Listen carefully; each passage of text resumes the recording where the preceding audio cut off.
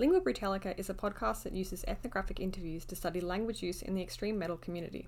We are studying a music scene known for its love of themes and topics generally considered offensive, and it is likely that some episodes will touch on topics or opinions some listeners may find tasteless or ethically problematic. Ethnographic researchers aim to adopt the interviewee's point of view so that we can draw out and study the attitudes, beliefs, and practices that are important to them. We want to make it clear that in presenting these conversations here, we do not endorse any of their content. Our aim is to explore the thought processes behind language use in this long-running, international, and yet understudied scene.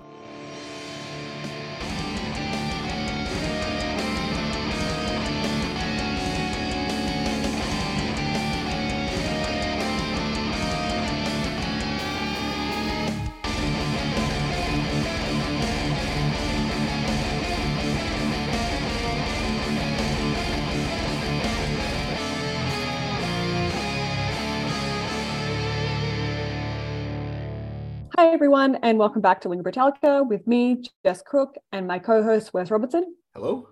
In this episode, we're talking to Terry Vainoras of Subterranean Disposition. Thanks for being with us, Terry. Thanks for having me on, guys. It's really, really special to have a chat with you both. Oh, thank you so much for saying so. So just to start out, as we kind of always do, how would you describe Subterranean Disposition's music to someone who's never heard it before? What kind of genre of metal would you say it falls under, and why? Okay. Well, the basis of Subterranean Disposition is a doom death metal. So it has that doom element, the slow element, and the sort of forlorn melodic element in the music. And then it has the death metal, which I equate to the guttural vocals and like the drumming and the double kicks and stuff like that. So that's the basis of what Subterranean is. And from there, we sort of experiment with some other mixes of genres. We have a little bit of sludge in there at points. And we've also been labelled an experimental metal band as well, with just the use of saxophone and some other sort of foreign instruments over the course of some of the albums we've done. So yeah, I would say doom death, experimental metal. Well, that does fit with your categorization on Encyclopedia Metallum. You are listed as a doom death band. Yep.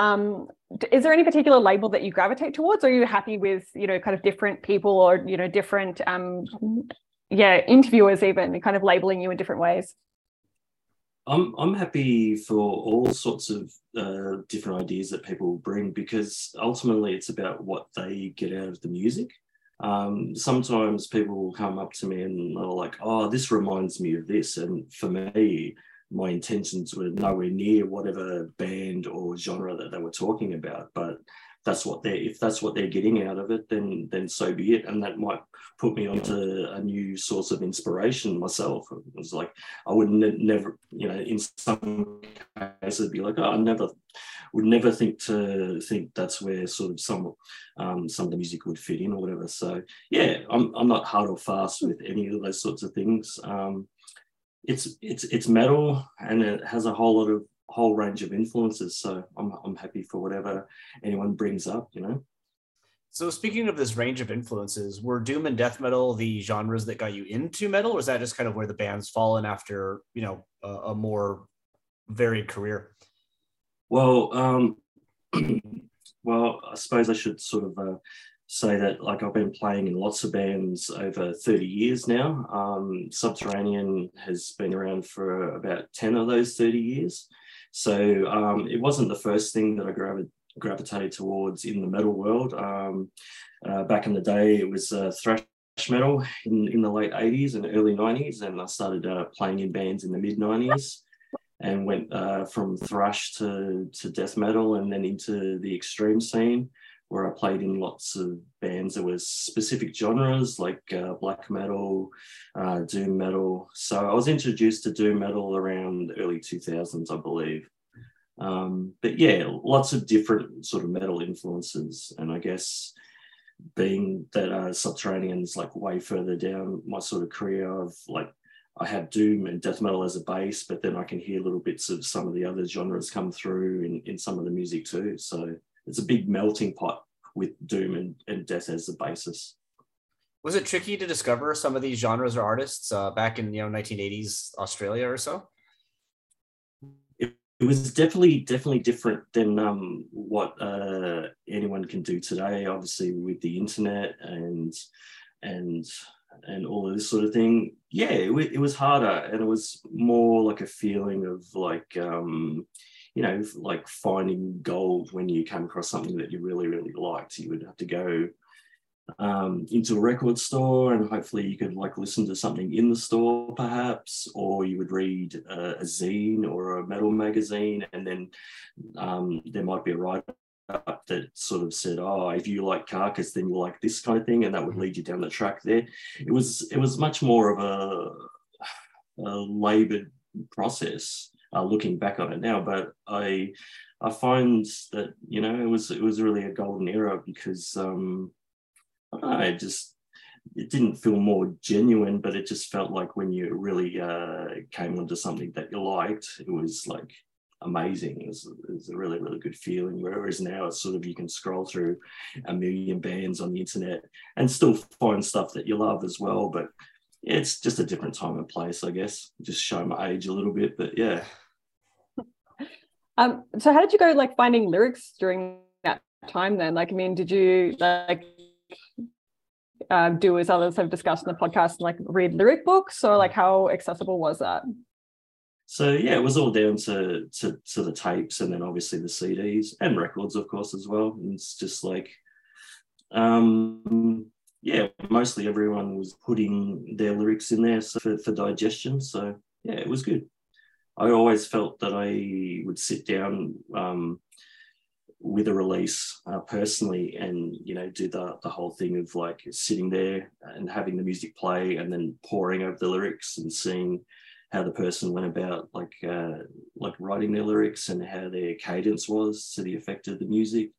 And that would also like inspire me to try different things over music that I was writing too. So yeah. Do you remember any particular experiences that kind of solidified an understanding of what metal lyrics kind of looked like or sounded like, or what the language inside them was like during this early process? That's interesting.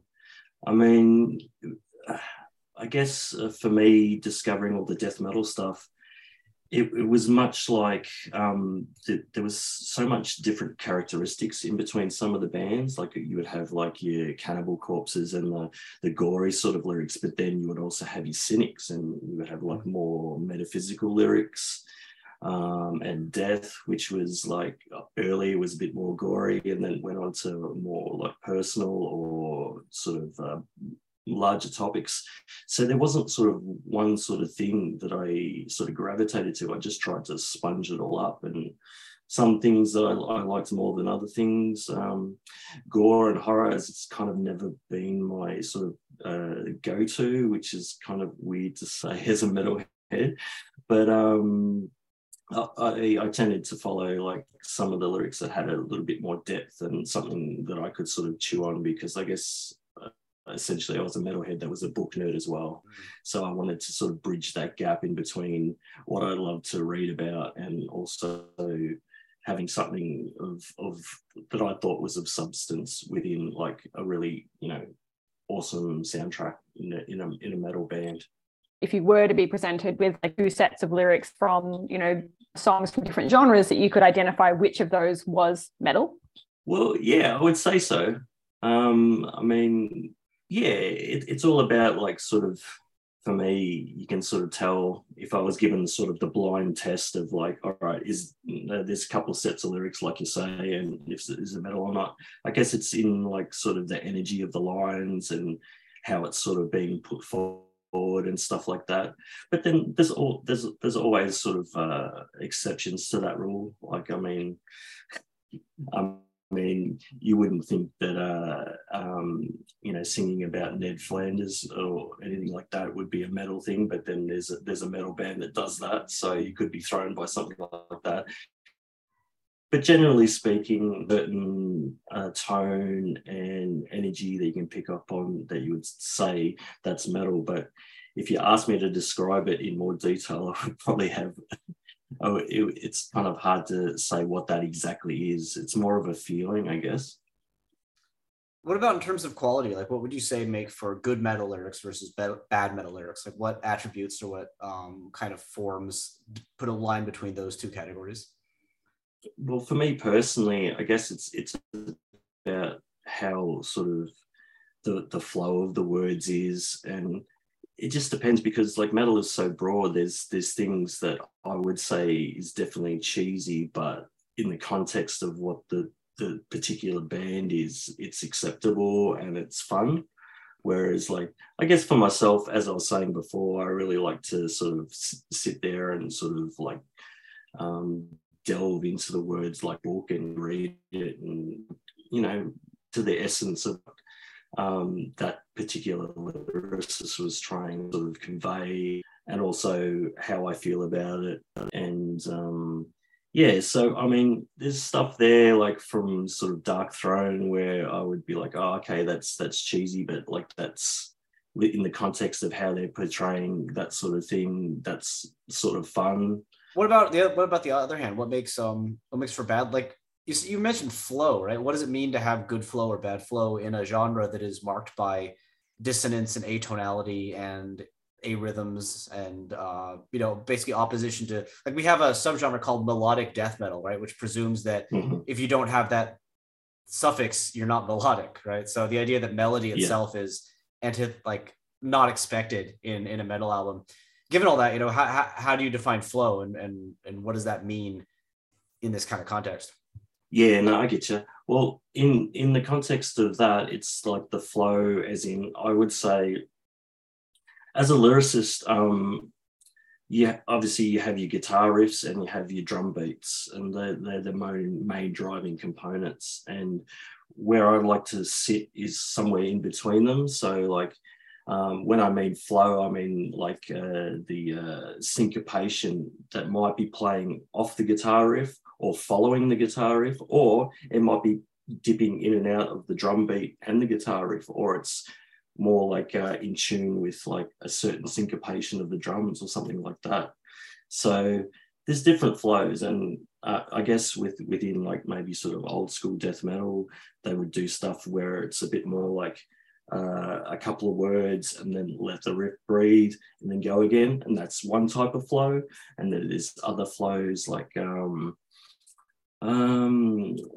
just off the top of my head, like Psychroptic, he can get into a flow where it's a bit more going forward, and it's almost like kind of almost in a sort of hip hop fashion. There's a lot of punctuation and like sort of just flowing on sort of thing. So like there's no sort of stopping in between parts of the riff or whatever. So that's kind of what I mean about the flow of how they're presenting their words against the backdrop of the music. That's sort of what I look for as I'm listening, and it's catching my ear. And then when I hear something, it's like, that's awesome flow, I need to go and hear how those words interact with the music.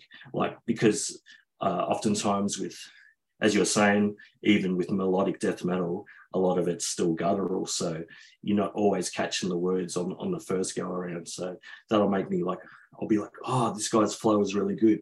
I'll go back in and I'll see what words he's using to punctuate certain things that's caught my ear.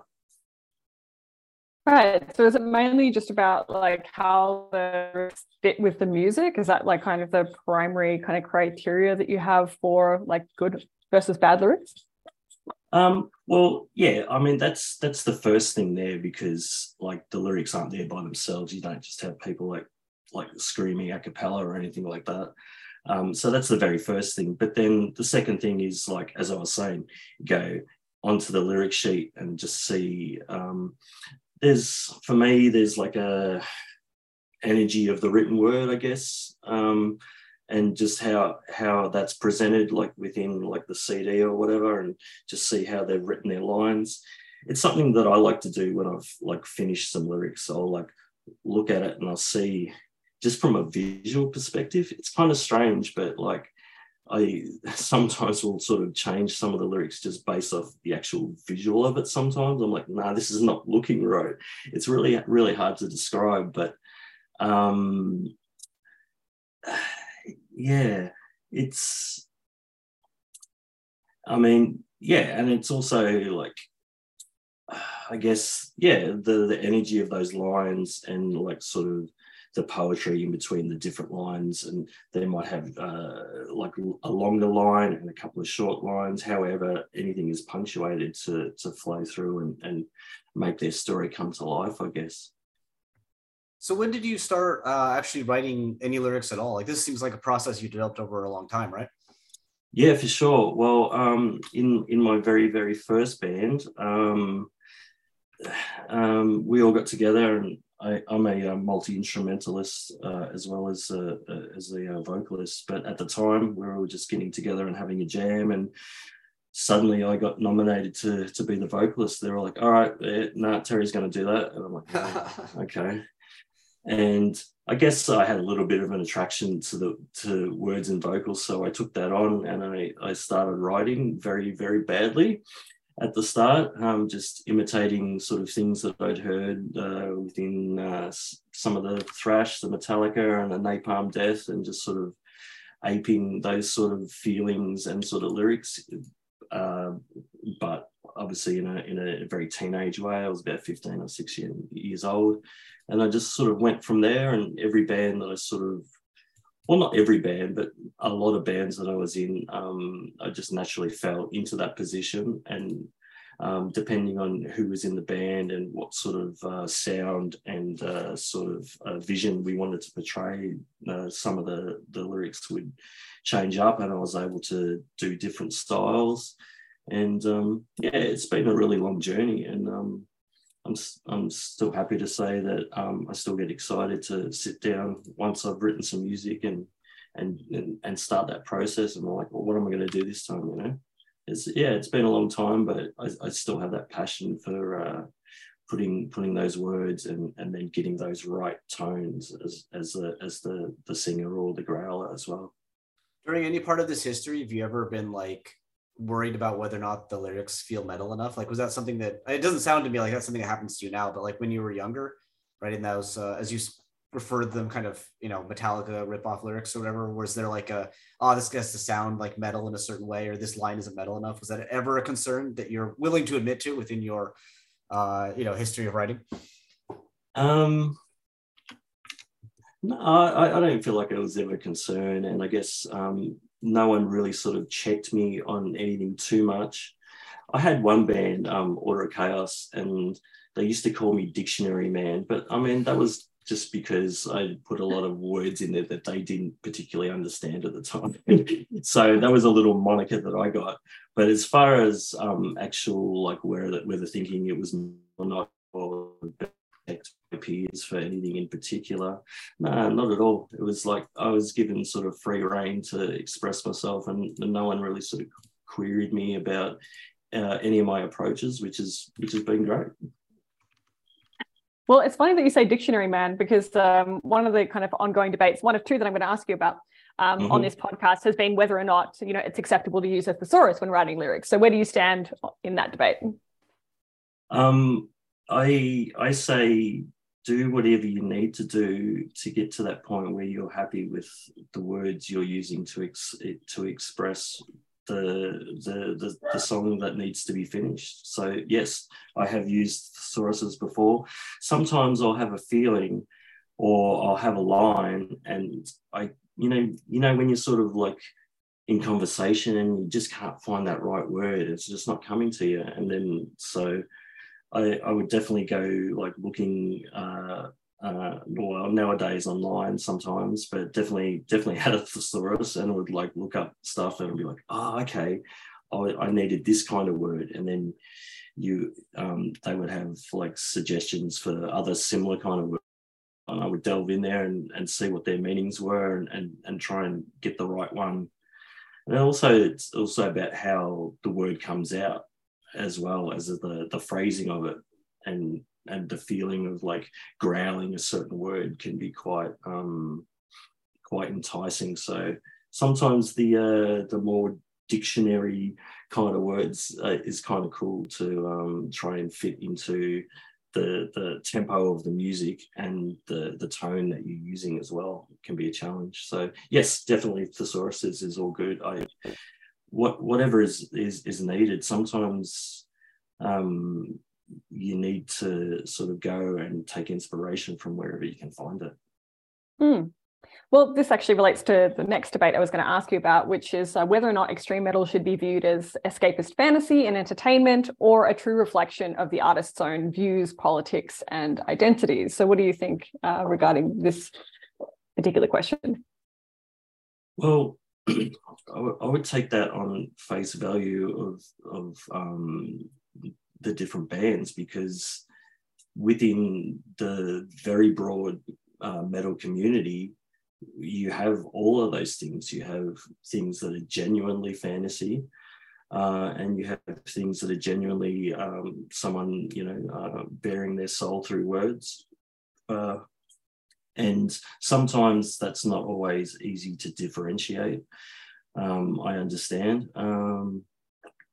But I mean, yeah, I think sort of, I don't want it to be a cop-out, but I think sort of anything goes as far as, how someone is able to imaginatively express themselves, really. I don't think there should be one way, or like people should say, no, you can't do this or can't do that. It's just about the interpretation the writer has, and then the interpretation the listener and the reader has, really. Well, now that we've kind of started talking about your lyrical process, we do want to kind of move to a more specific discussion of your lyrical choices. But before we do that, we wanted to kind of first talk kind of broadly about your use of instruments, because, as you've kind of alluded to earlier, you have previously featured instruments that we don't often see in this subgenre, including the saxophone, as well as the kamanche and gaitak. The latter two being Iranian string instruments, if I'm not mistaken. Yes. Sorry for the pronunciation there. So how does writing music using those kinds of instruments that we do rarely see in extreme metal impact on how you write lyrics that accompany that music? That's really interesting. Well, and initially I would answer that as in being, I'm not sure that it's had much impact on lyrics initially. So with Subterranean, obviously we're coming up on our third album that's going to be released in a couple of weeks' time. The first album only featured a little bit of saxophone, just in one particular song. So for that, it was an instrumental passage. And I guess in the second album, it was used in a very similar way. So when there was no vocals there, and we would have more of an ambient, a doom with sort of brushes on the drums, almost a doom jazz kind of vibe, I guess you could say. That was more like a departure from like some of the doom death where the lyrics would traditionally go. But with this new album, Individuation, I've sort of grown as a saxophone player, and I was able to incorporate it into more of the heavier sections. And for some of that, I dare say, because it was being interspersed within lyrics, so it was more so a case of trying to say more with less, because I know I was going to share the verse with the saxophone. So it would be like maybe one or two lines of vocals, and then we would have some saxophone phrasing, and then I might come back around and bookend with some more vocals. So it was more about sharing the space with a vocal-like instrument, a melodic vocal-like instrument. So I think that's where it's sort of, for me personally, with the saxophone there. And the other instruments that you were talking about was in one song called Embittered on Contagium and the Landscapes of Failure, the second album. That was a sort of another instrumental section, and also Galare Por, who was the Iranian-born lady that was cool enough to collaborate with me. She took her vocals from an ancient poet. I think his name was Rumi, R-U-M-I.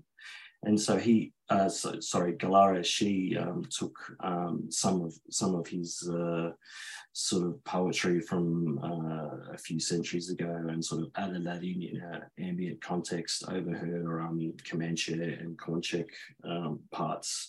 So that's how she sort of put that together to make it that sort of world doom metal section, I guess you could sort of say. So that's how that sort of fits in with Subterranean and what we've done up until now. Well, talking more about lyrics specifically, across your three full-length releases, including the upcoming one, we noticed that although your first and last albums were produced more than 10 years apart, there's definitely some lyrical themes that continue to appear throughout like your entire catalog. Specifically, we noted references to death repeated. For instance, there are lines like "body displaced, so slow this heart beats, yet not enough to let myself be. Racing through, search for some reprieve, I'm not yet ready to leave." From "Wailing My Keen" off your first album. And then there are lines like "As the sun does set, and I too shall follow below the dirt. Gnarled body overstayed the welcome upon this mortal coil" from "Haunted Optimist" of your latest release. At the same time, there are also references to cycles of change and rebirth, like you have lines such as, "And then at the end, we meet the beginning again, the most subtle of storms" is the song, and "Come full circle again" from "Prolonging This Agony," both from your first album. And then "Again Reborn, I Shall Conquer" from "Arduous Becoming," and "Seamless Integration of Shadow and Self, Unbalanced Pieces Brought Whole, the Circle Infinite and Centered" off your latest album. These all reference cycles, circles of rebirth, or something starting again. Then you also have references to time and changes. For instance, tracks from the first album have lines like "Lost Upon Aquarius Trail," "Alarm Bells Toll," "Duly Ringing Deaf to the Modern Ear," or "Fear Cultivation Through the Centuries," or "6 Years in the Eye of a Storm." And then your latest album has lines like "Employ these remnants of a dream to cleave the curve on which the time will grade," and "Mouths of modern madness spewed dissonance." And indeed, the first song from both your first and last album reference a process of becoming. So why do you think you've continued to embed these themes of death, dying, but then also rebirth and change across over more than a decade of writing music for this project? That's a very, very, very good question. Just wrote that question. It's very good. Yeah, well, when you put it like that, like, I guess as a lyricist, I'm sort of like most focused on what's in front of me. And once things are recorded, they sort of like the children, they get sent off into the world. And so you don't often, well, me personally, I don't often sort of look back to see if there's any sort of reoccurring things, even though, like, I guess sometimes subconsciously I sort of do know that. But I guess like within this music, I guess that sort of inspires me to sort of bring in some of those things. Like I read and think about a lot of these topics that sort of you just sort of covered within these lyrics. And for some of the other bands that I've done, that wouldn't have definitely not be appropriate. So I think as in within this doom death metal, we have these 10-minute tracks with sort of like sprawling, there's lots of room to sort of be contemplative, I guess, in a sense. So yeah, that's sort of what sort of comes up in response to the music first. And then sometimes I might have like specific ideas that I want to get across, and then some music will come and I'm like, this is the perfect thing. This is these things should be together, basically. So, but as far as the recurring things, I guess like Subterranean Disposition is kind of like a bit of a personal meditation on sort of death, birth, the cycles of life that we see and that we journey through, and the way we sort of feel about it and the way we navigate it personally, our inner worlds, and also our outer worlds, and how that reflects back to us as well. So yeah, I guess Subterranean's just sort of this playground where I can sort of stretch out on some of these topics, hence these things sort of coming up time and again in different songs and in different ways that I can sort of express that at the time that I was writing it. So yeah, given that it's been like 10 years now, it's not really surprising that I would hear that, like, yeah, like the first song off the first album and the first song off the new album have some sort of similarities in a lyrical context. And hopefully, given that time has passed, I'm maybe able to articulate those things in a slightly better way than I had at the start, you know. But it's not really for me to judge, I guess. Well, we'll definitely talk about some of the similarities and differences that we observed in your lyrics across your different releases. Awesome. But in terms of another trend that we saw in terms of theme, was, Wes noticed that across your albums, there's a lot of references to colors. So on the first album, there are 8 uses of color words. So 1 of black, 3 of blue, 4 of red, and then 2 uses of the word colors itself. On your second album, there's both less discussion and less variety, with just 3 uses of black. And then on this new record, we have 3 uses of black, 1 white, 1 red, and a yellow, giving us 7 in total. So this variety is partially just due to, just one line, so through black, white, red, and yellow. But we're curious if there's any pattern here between the rise and fall, and then I suppose rise again of color words. Wow, that is really, really interesting, and yeah, I'm a bit stumped actually.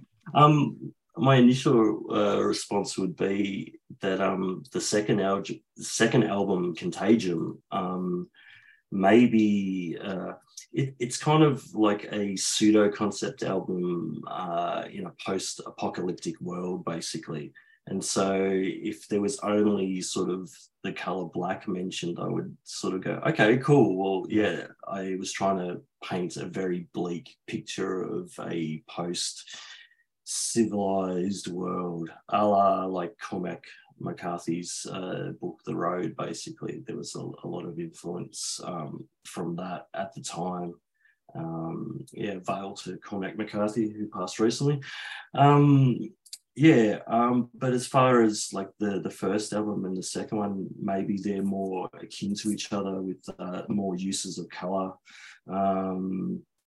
just in some of the sort of maybe spiritual-esque or metaphysical sort of little sort of lines and approaches there. So with the new album, you mentioned black, white, red and yellow, I believe that was the colors for the alchemical process. So I was just sort of detailing that in that song, and I'm not really sure about the exact color references in the first self-titled album, but I'm sure, like, it feels like maybe within these 3 albums there's a sort of a bit of a bookend of trilogy in between. Contagion being sort of a concept of its own, and the other 2 albums sort of being a little bit more open lyrically, but still somewhat connected to. Very interesting. Yeah, it's not something I would have picked up on at all. Well, why do you think you started out avoiding black, just using it once on the first album, and now it's become the dominant color reference on the second and the third? Is it just more metal? Is it just like the more metal color? Yes, that's all it is. I just wanted to be more metal. Okay. All right. We're done. That's good. Thanks for coming. We got someone to admit it. That's what the answer we were looking for the whole time. Well, there's definite times when I can have a chuckle at myself if I look back at something. I'm like, I'm trying to be metal as all hell on a particular thing. But to be honest, it's not something that I was consciously aware of. I guess I was just approaching, lyrics from one song at a time basis, or even just sometimes one line at a time, really. It's kind of surprising to sort of get that sort of feedback about it. I'll get back to you on it. Okay. All right. Yeah, let us know. Yeah. Well, for another theme that we've identified as well is you talk a fair bit about fire. So your first album has 1 use of fire, 2 uses of flame, 5 uses of burn, and then your second has nothing at all, actually. And this new album has 2 uses of fire, 3 references to the sun, and then 1 use of a blaze. So this isn't the most fire references that we've ever seen on this podcast by any means, but words like snow, cold, or freeze don't really appear at all in your lyrics, just one kind of frozen silence. So yeah, wouldn't cold be a kind of a more perhaps common companion for subterranean disposition?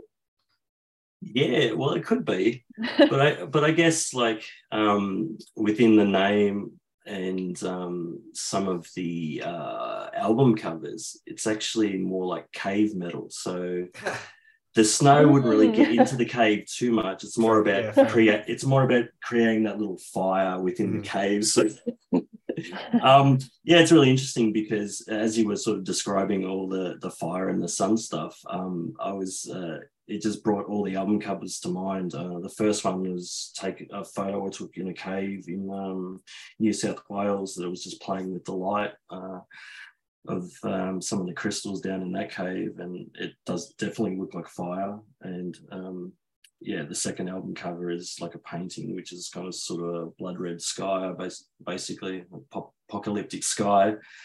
And then this third one is two people going into the cave to find themselves, perhaps. So yeah, that's really, really interesting.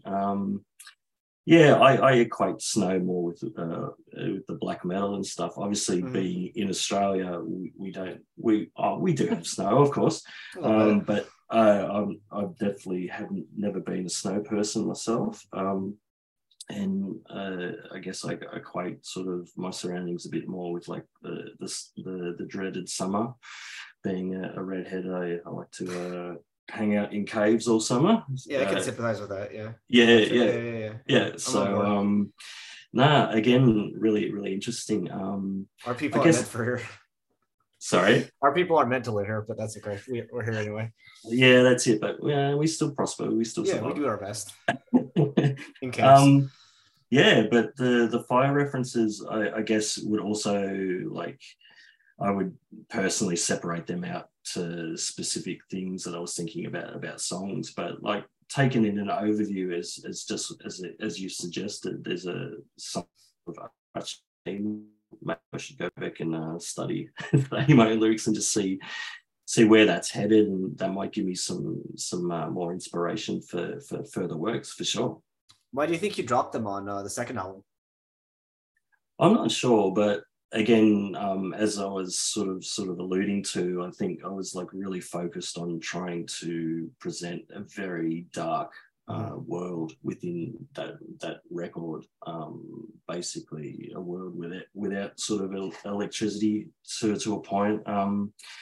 There's actually some samples in one of the songs, Lifelong Slumber, where you hear sort of power lines sort of hitting each other that are sort of dying out sort of thing. So it's that kind of sort of, I just wanted it to sort of be very, very dark and sort of paint a picture of where things might be headed, basically, through that post-apocalyptic vision. So I guess there wasn't a lot of light and there wasn't a lot of hope that I was trying to express there. Do you feel that the new album is like more hopeful, or like this is not an intentional pun, but like a warmer perspective? I do, because basically within this new album, Individuation, I'm taking a lot of cues from the famous psychoanalyst C.G. Jung and some of his concepts about personal development and inner work to try to bring about changes in one person's life that ultimately might lead to changes in like everybody's life, basically. So from that perspective, I think the lyrics on Individuation are in stark contrast to Contagium, which is like, this is kind of where we're headed if we don't pull our fingers out of our collective arse, so to speak. Whereas Individuation is like, well, here could be some answers for us to get out of that proverbial upcoming mess, so to speak. So yeah, I think it's sort of a juxtaposition. I didn't want to go down another sort of dark road again as I had done with that album. So given that I was sort of an armchair Jung enthusiast, I sort of wanted to try and present my own sort of idea of what some of those concepts meant to me on a personal level and how they've helped me ultimately get to a better place in life, I feel. So, yeah, in answer to your question, I think it's in direct opposition to the style of the lyrics in Contagium, this new album. Speaking of other kind of trends we've viewed more so in terms of, I suppose, syntax, is that we saw that there's quite a bit of active voice that you use in your lyrics to describe things kind of in the moment. This isn't to say that you never use, past tense, but there's a lot of, ing, so running, kneeling, standing, touching words in your lyrics. All lines written in a style that almost seems as though you're kind of commanding someone to do something as they listen. So this runs across all your albums, but just to give like 2 examples from the new album, the first song has lines like, employ these remnants of a dream, unpack these trauma wounds, or the chasm is deep, yet I descend, which all appear, in the now. And fear and loathing, stripping you backward, commitment and crisis beckons you forward, distraction disguises the quicksand, archetypal signpost calling you onward, from the song Archetypal, are all similarly, in the here and now. Are you kind of cognizant of this approach? Is something that you kind of generally prefer to adopt when you write lyrics? Yeah, I think so. I believe, like, now that you're sort of describing that, I feel like maybe that is a general style that I do adopt. I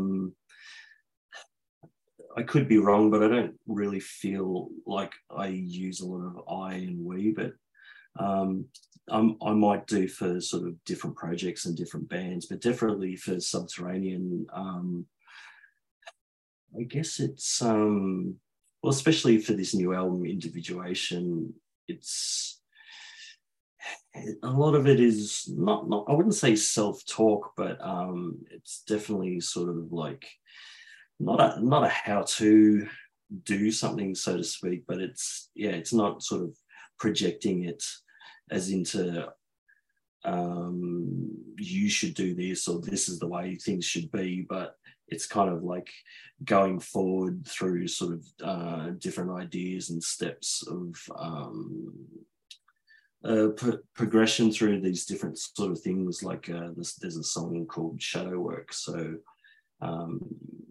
within the Jung concepts, you sort of got to befriend your shadow to become sort of more whole as a person, so to speak. So, I definitely agree with sort of that sort of sentiment, and I think that's something I try to sort of employ to give the narrative like sort of a free-flowing movement, kind of, in a way.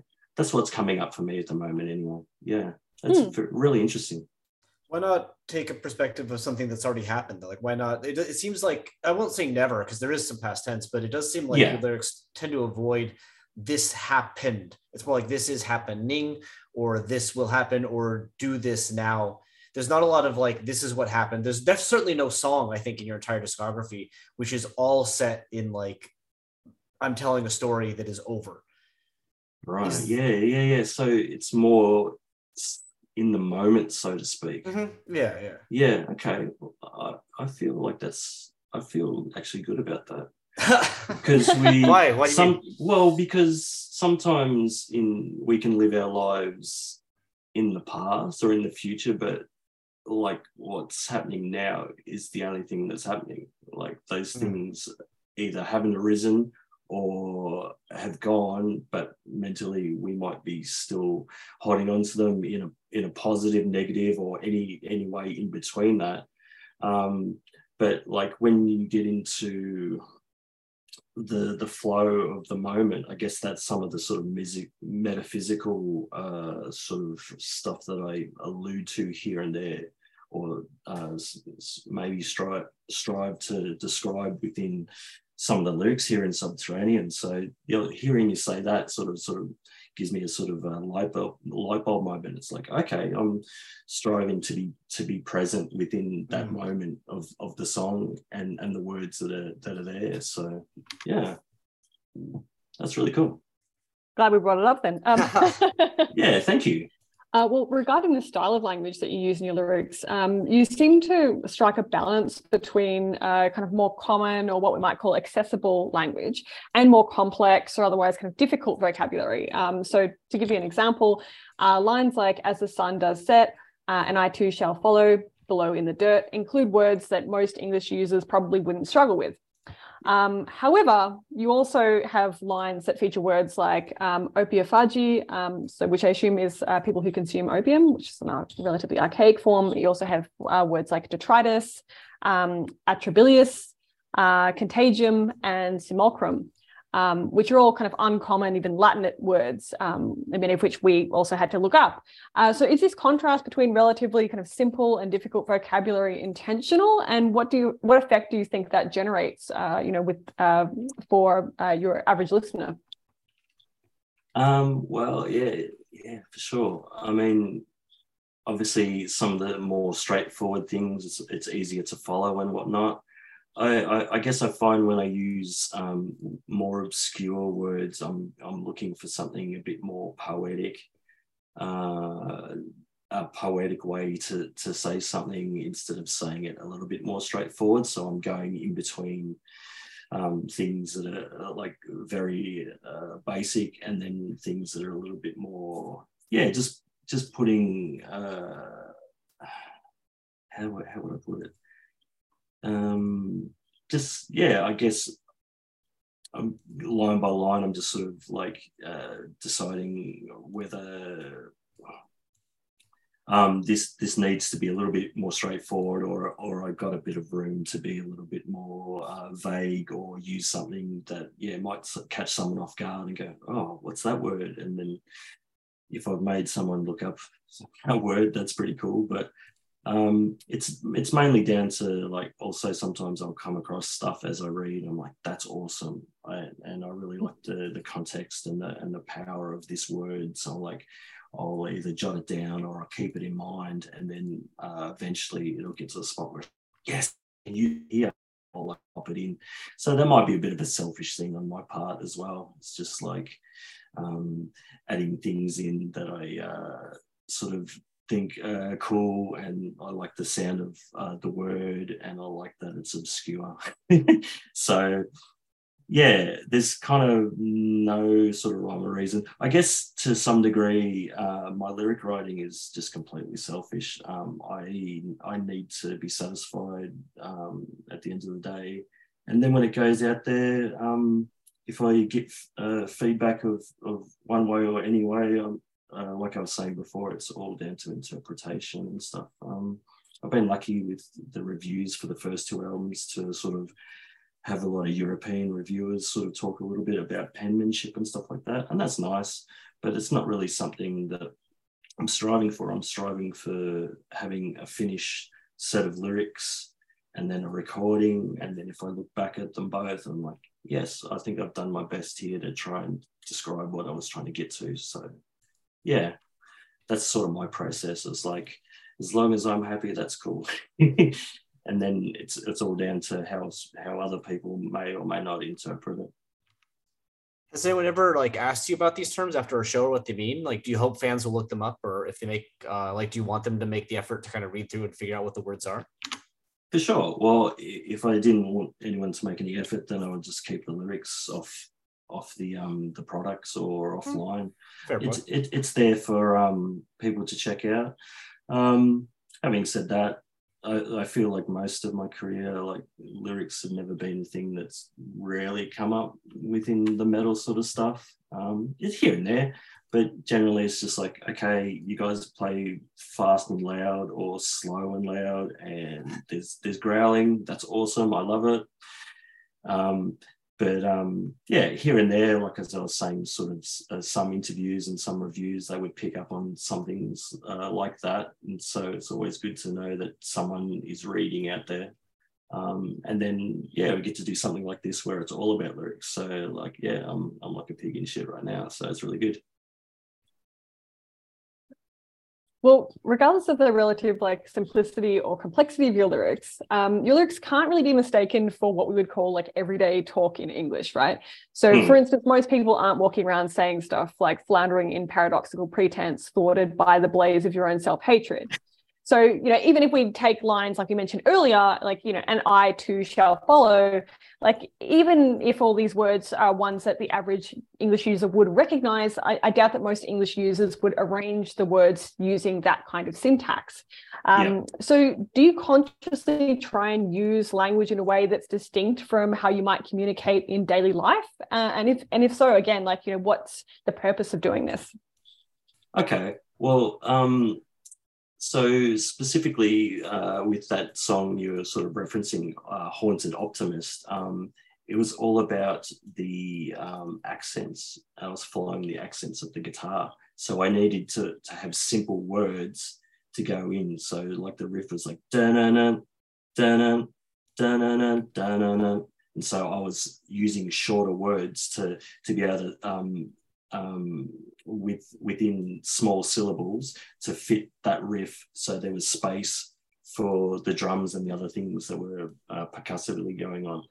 So I guess I approach lyrics in a very musical way, I guess, and sometimes that will lead you to using like different combinations of syllables and words to get that point across. And sometimes it might not even be so much more about the meaning than just having the right vocalization, and you go back and go, oh, well, what does that mean?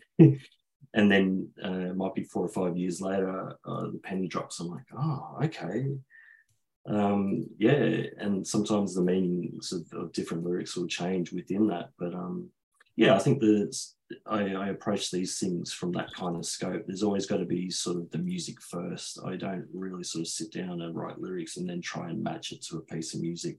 Just coming as a multi-instrumentalist, it's always coming up with the sounds and the ideas, and then the lyrics are a reflection of what I hear back from like doing the recordings, or listening to a recording of your band playing through a new tune or whatever, and then getting inspired to find out where it is. And like sometimes I might have like a certain rhythm and I'll play like Hangman, and I'll just put the syllables as dashes, and then I'll just play around with it and see what words can fit into that configuration. And sometimes it's nonsense. And similarly, I might approach it and record stuff at home where I'm being guttural and I'm doing things rhythmically, but it's all gibberish. And then I'll sit there and I'll go, what is that word? What that kind of sounds like a word. And I'll write these things out, and it'll I'll write all these words that don't have any meaning together. And then slowly I'll scrape away at that. That's sort of like a vocal technique, a lyric writing technique that a lot of different sort of artists have sort of used. And it's just something that I've been sort of doing in the last 10 to 15 years here and there. Sometimes lines will come out, other times it's like, all right, I'm just going to like scream no words at this, and then slowly I'll write to these little inflections that I've made off the top of my head, basically. So I don't know if I'm going on a tangent or not, but I'm just sort of expressing. It's more like the writing is the key, and then the words kind of follow, and then they get shaped afterwards in a lot of cases. Well, I guess I'm gonna like push back on this a little bit, because they get shaped, but they could be, you ultimately shape them into what they are, and that shape is words like floundering or paradoxical or thwarted or opiophagy or detrius atrabilis, right? These you could easily theoretically, right, you could easily just instead of saying thwarted, you could say blocked. You need an extra syllable. You can jam it in there, if you want. You just add another syllable, right? So that's very why true. do they get shaped into the way that they are shaped, right? Like why do they keep coming up? Why does the shape keep ending up being a shape that is not the day-to-day language, like Jess said, right? Like why not just like a casual shape? Why not a more, one syllable word shape? Why not a shape that only involves the English that we speak in 2023, right? Where does thwarted come from? Why is that the shape that comes up? Why does it come up again and again? Yeah. Okay. Well, I guess that goes back to like being a bit more poetic, or trying to be a bit more word romantic or whatever. So you're right. Yeah, there's more direct ways to say thwarted for sure. But I guess at whatever point that line was getting made, I felt that like well, that song Embittered is about sort of self-defeatism. So if you thwart yourself, that's even more full on than blocking yourself, you know what I mean? So it's a bit for that particular thing, it's about that description and how that description makes me feel when I feel that song is complete. And so, yeah, for sure, you're right. It definitely gets shaped, and sometimes I'll go off on those tangents where I'll try and find something that sort of really sparks my imagination when I read that line back, or I hear that line back as I've sung it. Why, I guess, to build off that, why do you care about being poetic? Like, aren't we metal, right? Aren't we supposed to be like, dark and down with society and like against the ivory towers? Like, where does the desire to be poetic come from? That comes from, like, I guess the other side of like reading books, not poetry, but like books that it can be poetic. Mm-hmm. And so like the energy of writing in a printed format is so that there's two sides there, I guess. In that question that you're bringing up, there's a side of me trying to fit words into the song that will fit that, but then there's also another side of me going in there that wants to just have that excitement in the line. And as I was saying before, like I really like to sort of feed off the energy of either reading someone's lyrics or reading my own back, just to make sure this is how I want to express it, sort of thing. And I guess, some of those, the ways that I've been inspired by writers of novels or short stories or whatever have expressed a certain thing that they, you don't really express in everyday language. That sort of creeps in there. So there you go. I am a bit a Jekyll and Hyde of writing. Yeah, there's some conflicting sort of things going on there. Right. Well, I mean, you mentioned earlier that, like, you do like to write your lyrics down and see how they appear to you, and that's like, part of your editing process. Would there be a difference in how the lyrics kind of appear to you, like just visually, if you were to write, and I will go after instead of and I too shall follow? I guess I'm just favoring the way that feels, looks, and sounds, as in the one that might not be spoken as we're having like a normal conversation in 2023. I guess maybe within like sort of the style of doom, death, and stuff, especially early in the 90s, they would sort of favor these kind of things that are a little bit more pompous and a little bit more romantic in a verbal or word sense. So I guess there's a little bit of sort of a nod to that, and it's just at the end of the day, I guess those choices are there. It's just because I've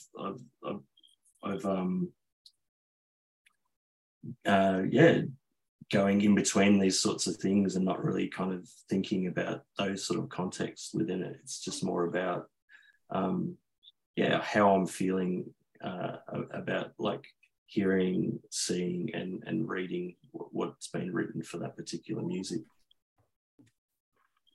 Well, maybe we can unpack this further by kind of looking at another kind of feature of your lyrics, which is related to that which we've just discussed, which is, the use of relatively archaic forms. So, we mentioned before shall and thwart, which, are technically modern English, but are rarely used in modern English contexts. And, this forms part of a larger pattern where we do see some kind of older sounding words sprinkled in otherwise modern day English lyrics. Maybe a clearer example of this is, the use of the Old English thee, which appears once in your lyrics on your first album, in the line, for what each make haste to awaken the depth in thee, from the song Seven Sisters of Sleep. As no doubt you already know, metal is kind of well recognized for its penchant for, archaic expression, including, the use of thee and thou, which is very well documented. We were wondering, what made you include thee and other kind of archaic forms in your lyrics? Is it kind of connected to this desire to create kind of romantic lyrics, or, are you intending to make your lyrics look older? And if so, for what purpose? Okay. I'm not striving to make them look older. If anything, it would be sort of a more romantic use of language. Particularly in that case, the Seven Sisters of Sleep was a very old book that sort of alluded to different drug use at the time, maybe the late 1800s. I can't remember really now, but the actual sort of name of the book, Seven Sisters of Sleep. So that song is kind of like a kind of backwards book study, if you like. And reading that book was very difficult because that uses a lot of that sort of language. So I think in direct reference to sort of that song and maybe leaking out into some of the other lyrics in the Subterranean canon, maybe that's like sort of the jump off point of where I was like, I really like the way that they were expressing that, 100 years or more ago. And it's sort of leaked over a little bit here and there as I've sort of used it. So the Seven Sisters of Sleep was definitely a sort of a throwback to looking at that style of expression within sort of a drug culture of 100 years ago and stuff like that. And then I could definitely see that maybe in writing different other topics or whatever, some of that has come up from there, maybe perhaps. So Well, in addition to difficult vocabulary and old vocabulary, there's some other patterns in your lyrics that we saw, such as like the use of rhyming and alliteration on occasion. Not all your songs rhyme, not all your lines rhyme, but there's a pretty consistent presence of rhyming across your 3 releases. On the first album, you have lines like "Leave it up to me to prolong this agony. It happens automatically." On the second, there's "Bear this crux of self-disgust. Paint the 4 walls black. Let the eyes roll back. Adhere to the redux of the mistrust." And then finally, your latest album is the rhymes like "Alone with no compass. Self-destructive umbrage. Longing for silence. Exploding with violence." Is there a reason why you rhyme consistently, not constantly, but consistently? Is it just about creating like the chorus, or is there something more that you feel rhyme adds to the impact of your lyrics? I think with those 2 examples, the one in Embittered is definitely like maybe a more hooky kind of thing. If I think about the song in question, it comes out of a very large, expansive part into a sort of build-up part. And I guess I was using that to sort of lure people back into like a heavier section. So I was using rhyme specifically there to sort of give the vocals a little bit more of a hook. I mean, there's no sort of blazing choruses that are super catchy in any of this music, but if I was trying to do something akin to that, it might be a little bit like that in that section. As far as the other one that you mentioned, Arduous, that was more in a melodic sense. So I'd probably written the first line and it felt good to sing it that way. I haven't sung in major amounts in Subterranean, but definitely on this new album, there's a lot more clean singing than the first 2. And I find, especially having vocal coaching within clean singing and stuff. You get to sort of recognize where your mouth placements are for vowels and stuff like that. So with that one, I would have been like, oh, cool, this sits really well, and I can get the tone of the note really nicely. So it would have followed that, like, okay, let's try and get this same type of vowel going. And so obviously it would start to rhyme from there, kind of thing. Yeah, that's what comes to mind for those two specific things. Like not in the specific, more broadly, like you talked about, you write the lyrics and then you kind of carve you write the music and then you kind of carve the lyrics out, but you don't randomly end up with a bunch of rhymes scattered throughout your lyrics, right? It requires, like, rhyming a word within the word requires some kind of conscious sitting down and thinking about what words rhyme and popping it out. And it's not like rhyme only appears on the new album. It's not like rhyme only appears in choruses, but it does appear like regularly throughout 10 plus years. What draws you to rhyme? Why does it exist in your music? Not in one song, but like just as a thing that you do throughout everything you do. I love hip hop music. It's a good reason. It's a great reason. Well, my love of rhyme comes from that. Interesting fact, I actually had a hip hop band called Brütallica about 15 to 16 years ago. Oh shit! So okay. that kind of ties in with Lingüa Brütallica there. Yeah, no, that's a reference. We got albums. Yeah. So I would say that, like, it's never a direct influence, but I love the form that rhymes take, and the how do I say, the heights that some MC lyricists have taken the art of rhyming.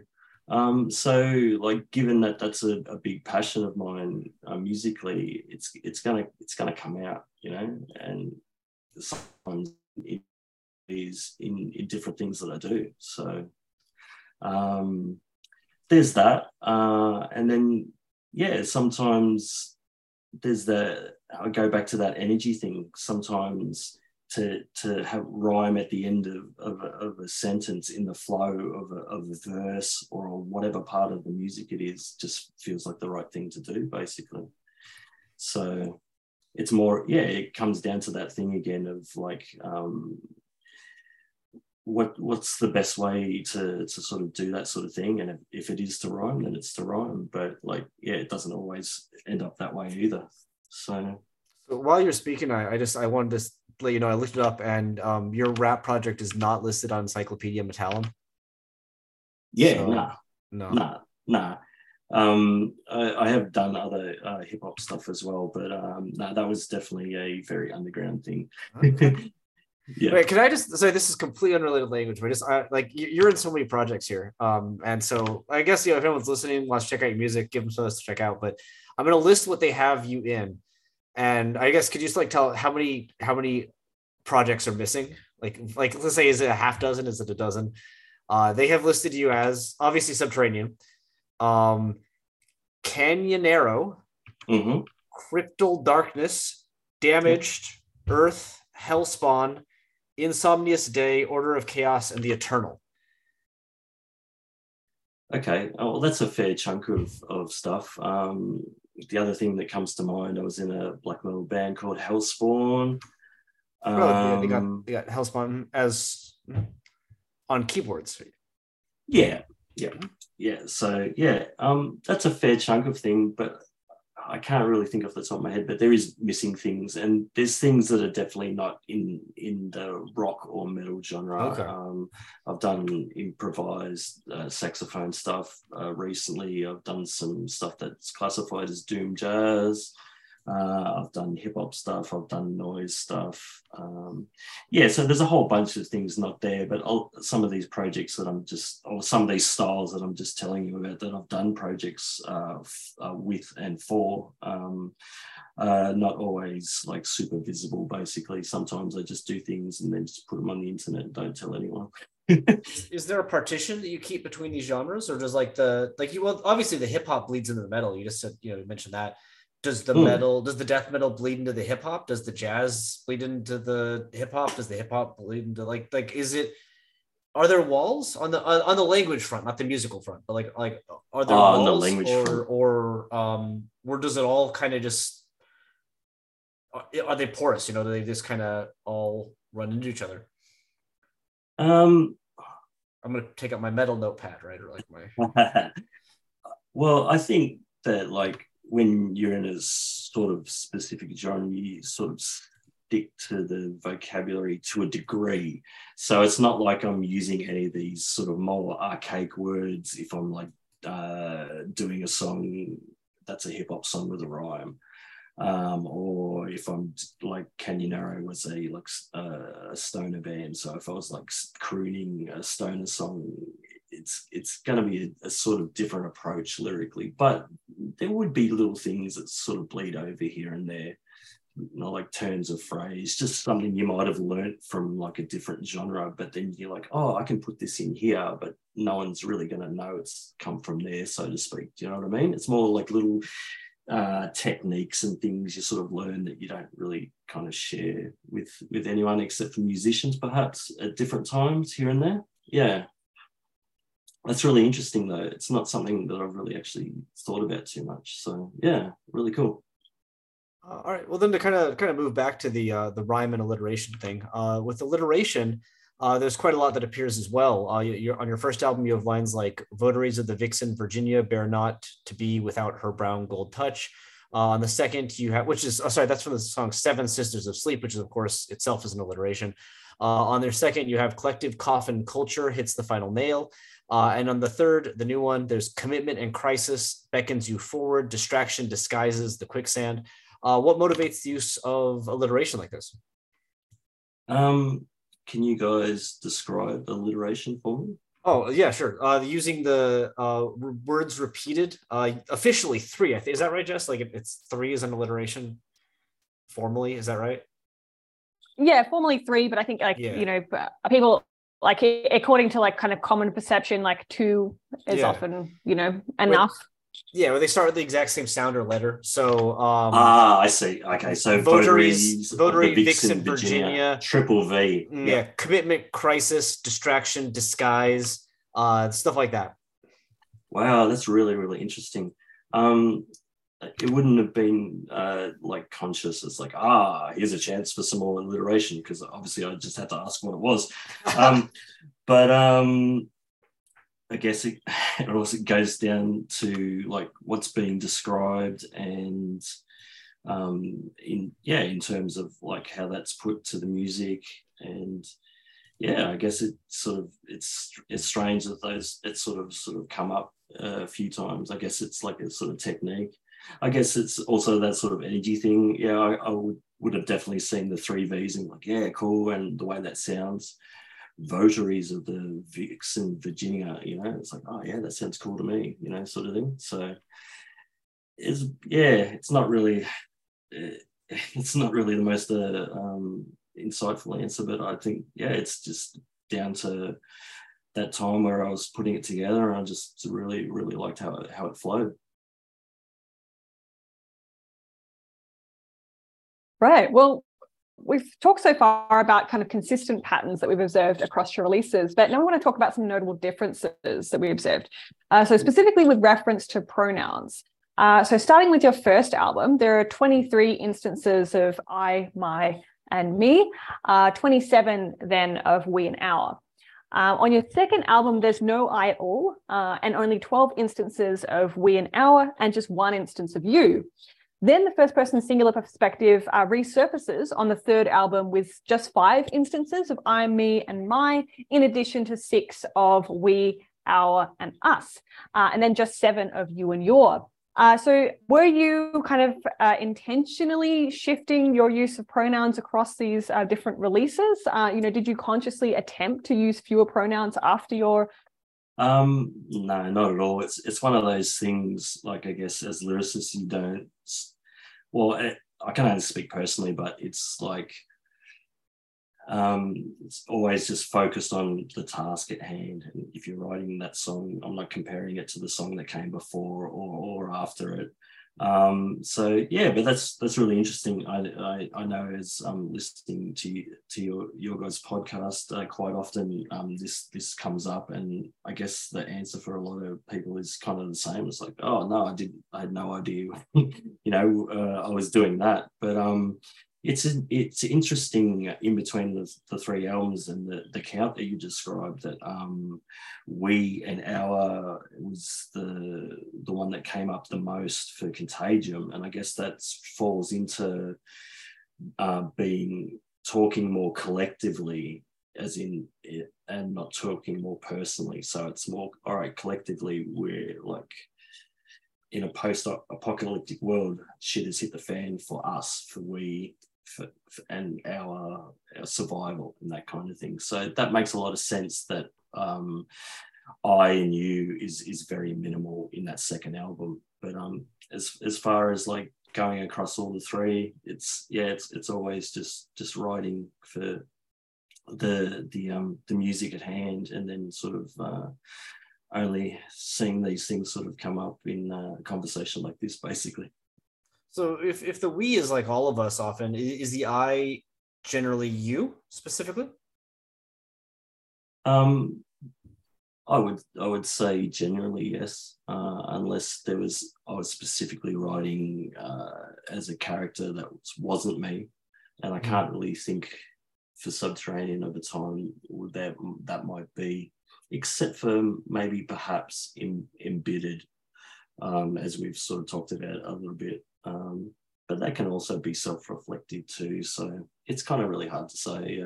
But generally, I think if I'm using I, then it's something that, like, yeah, I'm personally talking about. What about the increase in the use of you and your on this new album? Is there someone specifically you're talking about when you refer to them as you/your? It's really interesting. It would come down to, like, having the lyrics in front of me and going, oh, okay, I see where I'm going with that. But I'm not particularly sure as an overview. It's actually really, really fresh because we just sort of finished recording it and whatnot, and there's always a period of abandoning your child after you record it and before it gets released. So yeah, it's kind of a hard one to say on that, but it's definitely something I could sort of look back and get back to you on that one. Do you want me to give you an example right now? Yeah, for sure. Yeah, please do. Well, okay, so on the song Individuation, you have fear and loathing stripping you backward, commitment and crisis beckons you forward, distraction disguises this quicksand, archetypal signpost calling you onward. 3 U's in a row, right? Yeah. That's really interesting. I guess, for that, it's me describing someone's journey, and obviously the song title Arduous Becoming, it's like someone's really hard journey into becoming themselves. So yeah, I'm speaking to I guess in a way I'm speaking to somebody's journey, and it's like, okay, all these hard things happened, but these are the things that you might not have seen at the time that was like making that journey into the person you are, sort of thing. So yeah, I'm talking to a non-defined, but like we all go through tough times, right? So it's kind of like a you thing, but it could definitely, I could be talking to myself in the mirror at the same time as well. So it's general, but it's also projected outwards too. Right. We wanted to ask you about kind of an anomaly, I guess we could say, in your use of pronominal forms that appears on your first album and then largely disappears off the following 2. So specifically, the first album featured 10 uses of she and her. Many of these do appear in the song Seven Sisters of Sleep, which we might expect because, of course, this song references the feminine figures that stand in for the 7 drugs mentioned in the book Seven Sisters of Sleep that you mentioned earlier. Yeah. However, other uses of she and her do appear still in songs like Between Apes and Angel, with lines, towards the end and ever beyond limitations, wake her from inside, raise she from dreams, and prolong this agony with lines out of her storm to deep blue serene. And there are actually two instances of her that do appear in the first song, Wooden Kimono Fixative of your second album, appearing in the lines, raped, defiled, and plundered, her abundance in spades, and castrate her impotent. So in these songs, it isn't totally clear who she refers to, with the exclusion of, Seven Sisters of Sleep. So is the she a specific person here, or is it just a feminine figure? And why does she appear, only occasionally on the first album, then, hardly at all on the following two? Yeah, okay. Well, for the instances of prolong this agony and the use of she, that was definitely a person. So I know you guys talk about the use of can you write a doom metal or a death metal love song, and prolong is kind of a really backward sort of love song in a way. So that's actually a personal she. Whereas in Wooden Kimono Fixation is more so setting the stage for post-apocalyptic meltdown, and she refers to as in Mother Earth or Mother Nature. So so you within those two different contexts, there's the personal, as in personal relationships, and then also the feminine, as in, like, as they say, Mother Nature or Mother Earth sort of thing. So that refers to those specific things. And then as in Seven Sisters of Sleep, that's exactly on the money with how that was described. Well, regarding the names for the drugs that come up here, Virginia, Mary Jane, Amadi, etc., where do these exactly come from? Like, we recognize some, the ones that are familiar and modern, like Mary Jane for weed, Lucille for LSD, but the other ones appear a bit more obscure, archaic. Virginia, maybe tobacco, Amantia, mushrooms, ecstasis, ecstasy, euthoxylinia, cocaine, morphine, or opium. Are these all drawn directly from the book, or did you actively try to combine more modern slang with the more archaic terms? That's really cool that you bring that up. I think at the time, what I did was I wanted to have specific names for like a feminine drug entity or a spiritual drug entity, and some I wrote down, the Mary Jane or Virginia being tobacco. And there was other ones that I couldn't really sort of like think of what they could be, and they weren't specifically from the book. But I sort of set about asking a few like female friends to sort of do a bit of research for me and come up with some names and stuff. And so, I got back all these sort of different names, and I used the ones that I thought was like sort of the most cool sounding or whatever. And even maybe one or two of them could be like made up. So, it was basically just sort of a fun little exercise. It was like, I want to have specific names and sort of call them out or invoke them in that part of the song, which is like a real sort of build up to like a breakdown moment.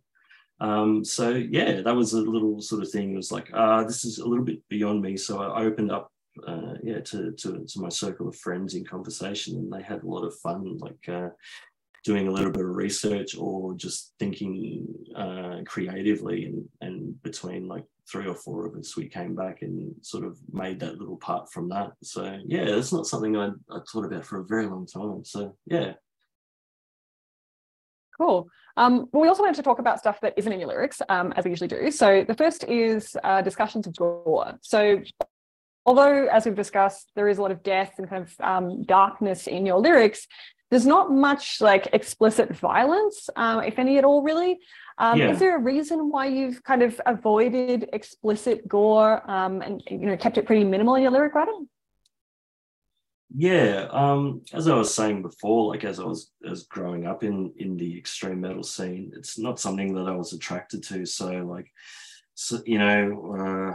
when you're 20 years old and all your mates are like, Cannibal Corpse and this and that, I was just like, wasn't so much as captivated by their uses of gore and some of like the horror sort of styles of some of the death metal bands. So I guess I made a conscious effort not to sort of like go into those territories, even if I'm talking about sort of dark things. I try and more put it in maybe more poetic light, or in different styles, and maybe be a bit more sort of vague about it, and not.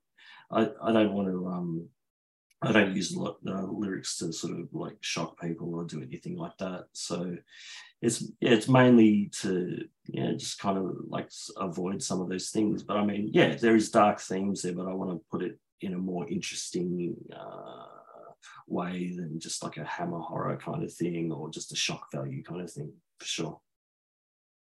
Why do you think that hammer horror kind of stuff never appealed to you, even as a young metal lad? Yeah, that's very strange. Well, maybe it goes back to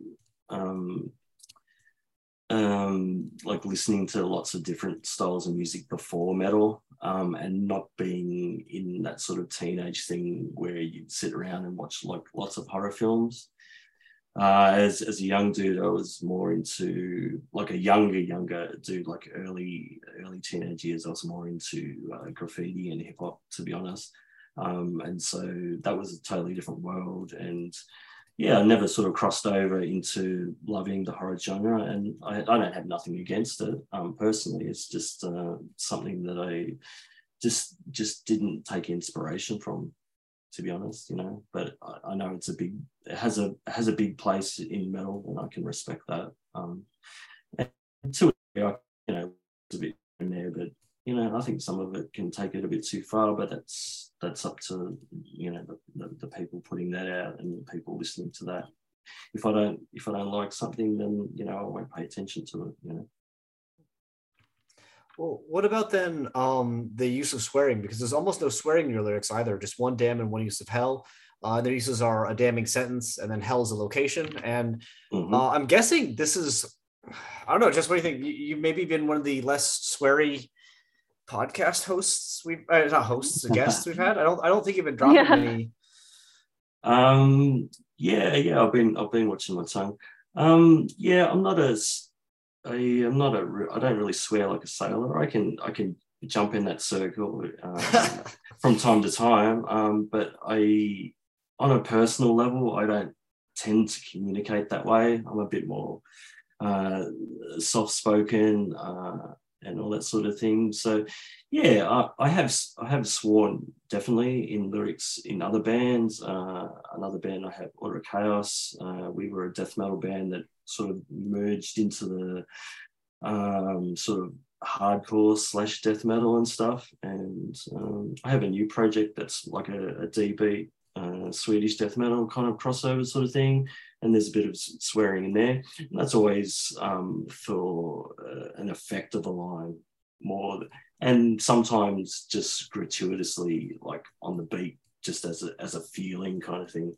But we're not really talking about that. We're talking about Subterranean. So I've consciously avoided any of that. I don't think it wouldn't have any it wouldn't excite me to have any impact for me to sort of put that in there. I feel like that would be out of place for what I'm sort of the things I'm trying to describe, basically.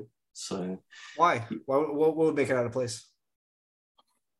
I guess it's just a personal feeling. I mean, like, it's not going to really enhance kind of what I'm sort of saying, unless it was like in the context of like a big build up or something like that, and it was just a big sort of scream that, I don't know, if I was saying fuck in a scream at an appropriate time sort of thing. I mean, these sort of things can come up sometimes live. You just sort of go a bit ad lib, and if that's a swear word, then so be it. But within the writing and recording sort of thing, I'm sort of focused on, and just not using those sort of words.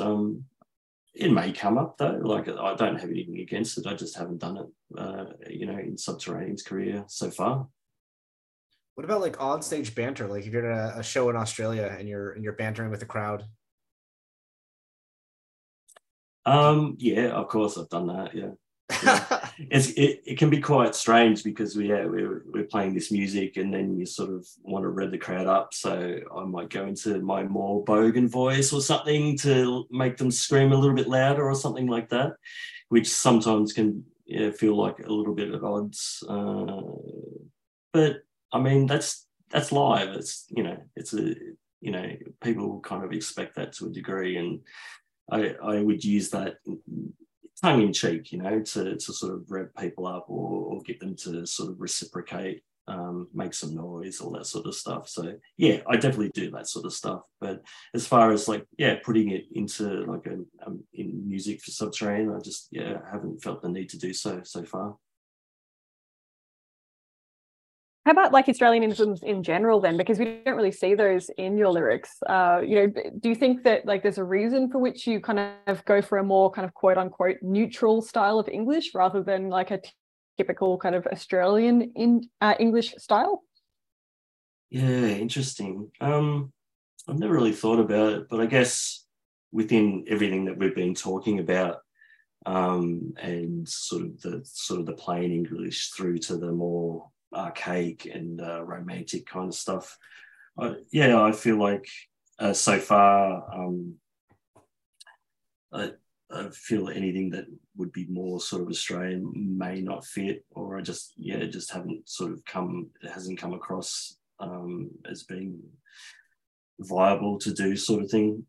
But that, yet again, I'm not going to sort of like rule it out per se, but it's just something that sort of hasn't come up. I guess like touring with some doom metal bands over in Europe and stuff, and sort of looking towards that sort of doom death stuff in the 90s of the British scene or whatever. I guess I'm sort of more sort of nodding to that sort of style of English than sort of your Aussie sort of stuff. So do you think there's a conscious effort in your lyrics to like fit into a specific... I mean, I'm trying not to use the word chronotype in in a casual podcast, but like an instance in time space. Like, do you feel like your lyrics are trying to... I don't want to say like a box, but like, is there a goal to situate them within like the style of doom death, whatever that is, and like the conception that you have of it coming from its origins?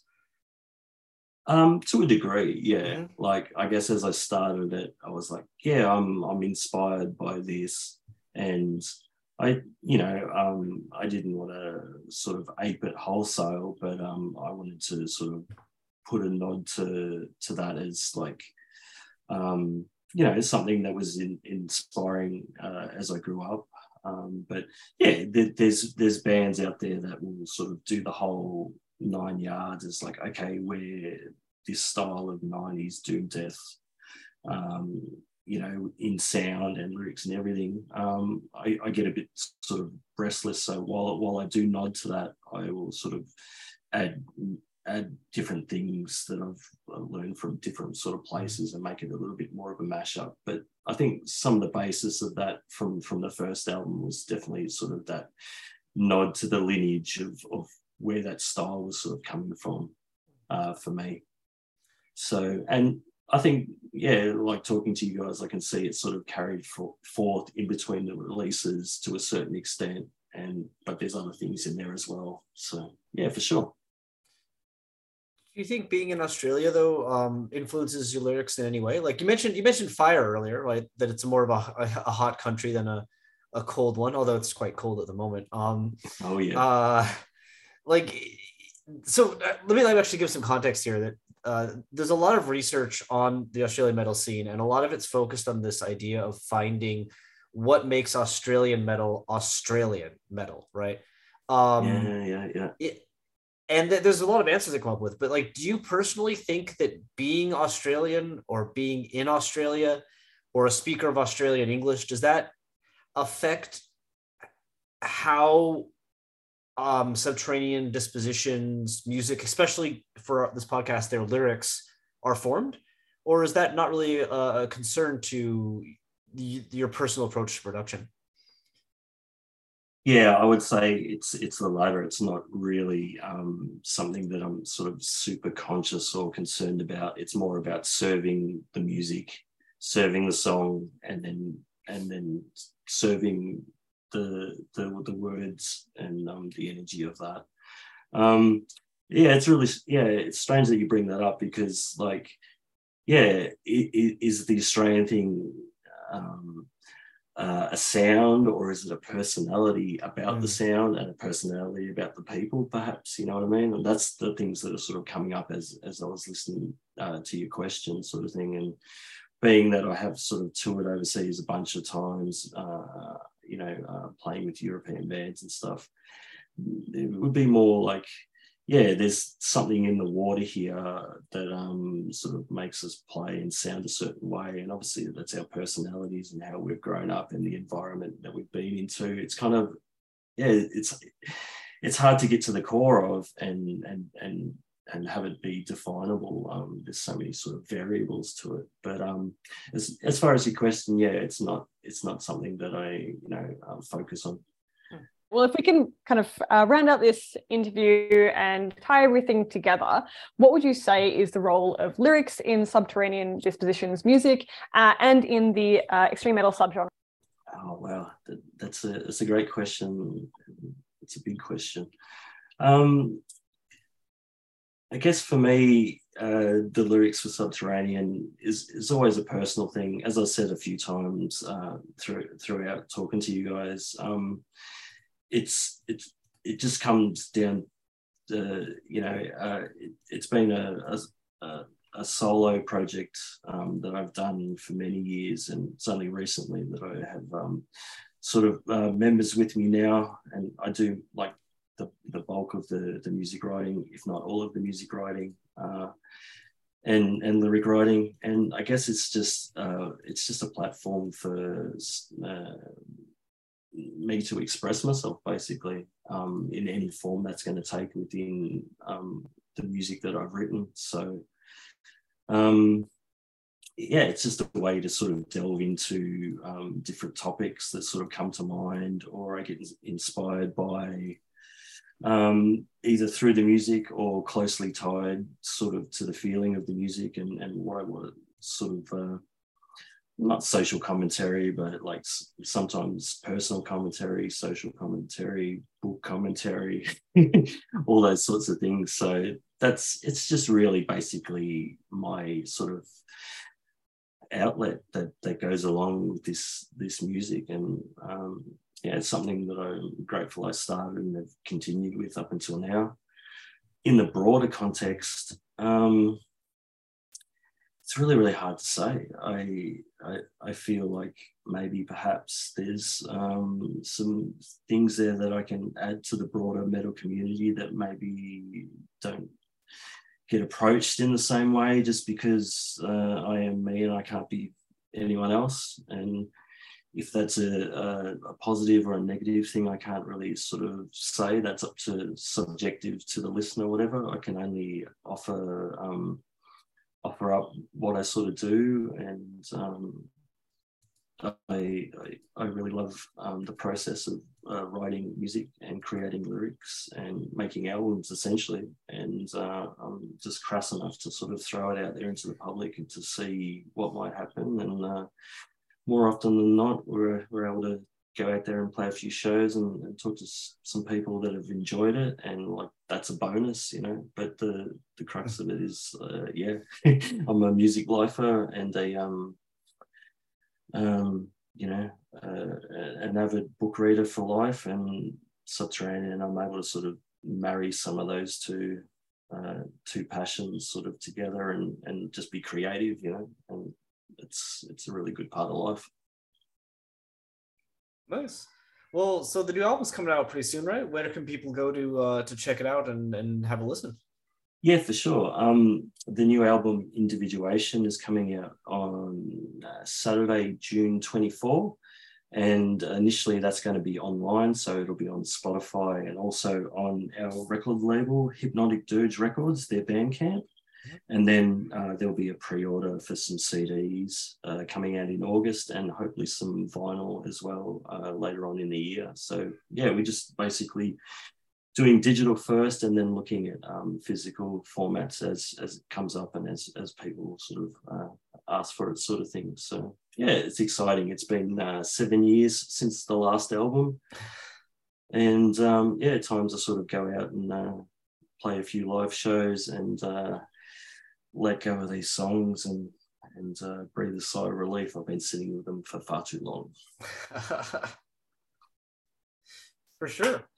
Well, actually, so you reached out here, right, to speak with us, which is, by the way, if anyone, if you're listening and you're in an extreme metal band and you want to save us some time, feel free to reach out. We're happy to chat. Is there anything, please. Yeah. Is there anything, it's better than us messaging everyone on Facebook and getting no responses. Is there anything like that you expected us to ask, or that you wanted us to ask about and we didn't? Like, did we miss something? No, I find that everything that you guys asked is very, very thorough, and even like being a listener of the podcast, yeah, I expected a few of the questions that sort of come up sort of in most every episode, but there was some ones that yeah, I mean, you guys delve into the lyrics of each guest really, really thoroughly, and I've really enjoyed sort of the feedback about the different sort of